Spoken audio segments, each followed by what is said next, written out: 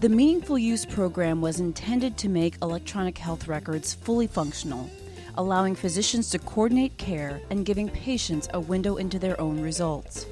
If they performed as intended, they would eliminate redundancies, like duplicate lab tests. They would improve quality, and they would bring about cost savings. Unfortunately, many don't work well, and many providers who invested into systems they believed were compliant are getting penalized. You're listening to Everyday Family Medicine on ReachMD, and I am Dr. Jennifer Cottle.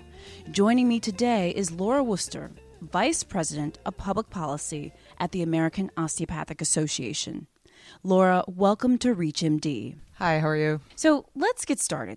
Physicians and healthcare systems are really struggling with the meaningful use standards. Actually, this is something I can attest to personally. Can you help us really understand why this really isn't working? Sure. So the program, when it was first started, was intended to encourage physicians and hospitals to adopt electronic health records. The idea was that they'd be safer, it would allow for less medical errors, it would allow for more accurate charts, and it would prevent a lot of duplicate testing. In order to encourage physicians to do that, the program was done through the government, and physicians were offered incentives if they adopted electronic health records that met certain standards. If they adopted them early, they got additional incentives. If they adopted them later on, they no longer qualified for incentives. And if they really waited a very long time, they would start being penalized. And that penalty started as a percentage removed from their Medicare patients' reimbursements. Thank you. So can you talk a little bit about what the most significant problems are about the system? Sure. So I think the way the system was originally envisioned was that physicians would be able to share electronic health records for patients, and that's where you would get all those benefits. If a physician treated a patient, the medical history would be down, all the drugs that the patient was prescribed would be in the chart, and then the next physician who needed to see all that information would have access to it. Certainly in emergency situations, that's where you would get all those benefits. The biggest barrier is that a lot of these systems don't speak to each other. The computer systems are not interoperable is the term that we use. And that's where the biggest benefit would come from. Yeah, that's very interesting. CMS just issued some new rules about meaningful use. Can you maybe make a comment about those? But really specifically, do you think that these new rules will fix some of the issues you just discussed? Sure. So the rules that CMS just released are for the next stage of the program. And one of the biggest challenges physicians have had is the first stage of the program was pretty basic. It was adopt this electronic health record that has these minimum standards. The next phase started to put in a lot of sort of a high bar for physicians to reach to encourage them to use some of these more interoperable features. Unfortunately, those are the features that don't work. So physicians maybe had to transmit a summary of care to another physician a certain number of times, which that's a great idea. But if there are no other physicians in your community who have electronic health records that are capable of receiving a record, you can't meet that requirement. So the rules that just came out were supposed to soften some of the stage 2 requirements. There was a little bit of easing on the requirements in there, but along with those were all the rules for the third stage of the program, which is really a much higher bar. And only 10% of physicians have even reached stage 2.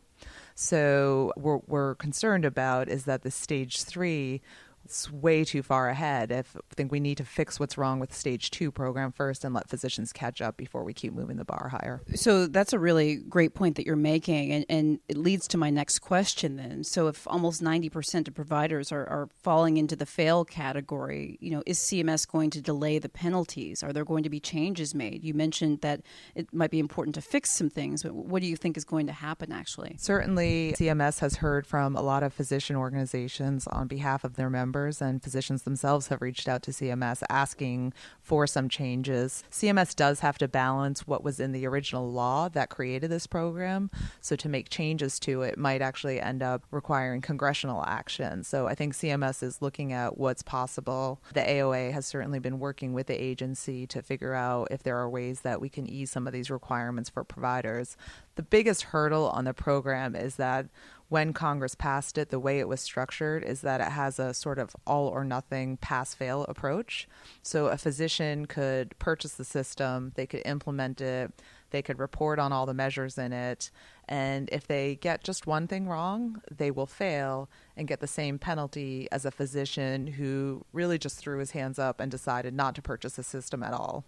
So I think that's one of the biggest problems is it's really penalizing physicians who are trying to do everything right, but whether they've had a technical issue, whether their vendor didn't end up upgrading systems the way they were supposed to, whether they moved practices and had their year interrupted, all those things are making it really hard for physicians to succeed. And I think that's why we're seeing that really low number of just a little over 10% who have made it to stage 2. The American Osteopathic Association is the professional home for the nation's 122,000 DOs and osteopathic medical students. How are the meaningful use rules affecting your members, and what changes do osteopathic physicians really want to see? So we've definitely heard from a lot of our members that they're frustrated with this program, and they feel that it's starting to get between them and their patients. So I think one of the changes they'd like to see is a system that rewards physicians for using electronic health records to truly improve the quality of care. Right now, it's a lot of check boxes, and that has really nothing to do with how osteopathic physicians treat their patients. It gets in the way of looking at that whole person approach. That's interesting. That's actually one thing I was thinking of as an osteopathic physician myself. That's something that I spend a lot of time doing is clicking boxes and checking off boxes. And you do have to wonder if that's what you want to be spending your time doing, and if that's in the best interest for the patient. Are you hopeful? I guess I'm speaking for myself and for all of my colleagues out there, osteopathic physicians, allopathic physicians. Are you hopeful that some of these things really will be heard, that our voices will be heard with regards to click boxes and other things? Yeah, I think we're hitting sort of a groundswell, especially this year, and I think as this year ends, that's where we're going to hear the most. Congress has started to really take an interest. Members of Congress are listening to the physicians that are in their districts. This is the biggest complaint that they hear. And there have already been several bills put out by different members of Congress to try and address some of this. The House of Representatives passed a bill called the 21st Century Cures Act earlier this year, and it focuses mostly on innovation and pharmaceutical and research, but there was also a big section on it on interoperability of electronic health records that made a lot of changes or proposed a lot of changes for vendors. It required a lot of transparency so that physicians would know what type of systems they were buying, and they would have maybe some hardship exceptions if their vendor, for example, went out of business or their products didn't end up meeting the government standards.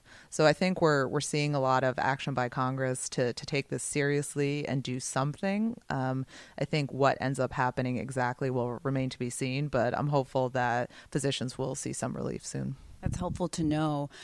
What do you think is the best approach for physicians who are listening, physicians who want their voices heard?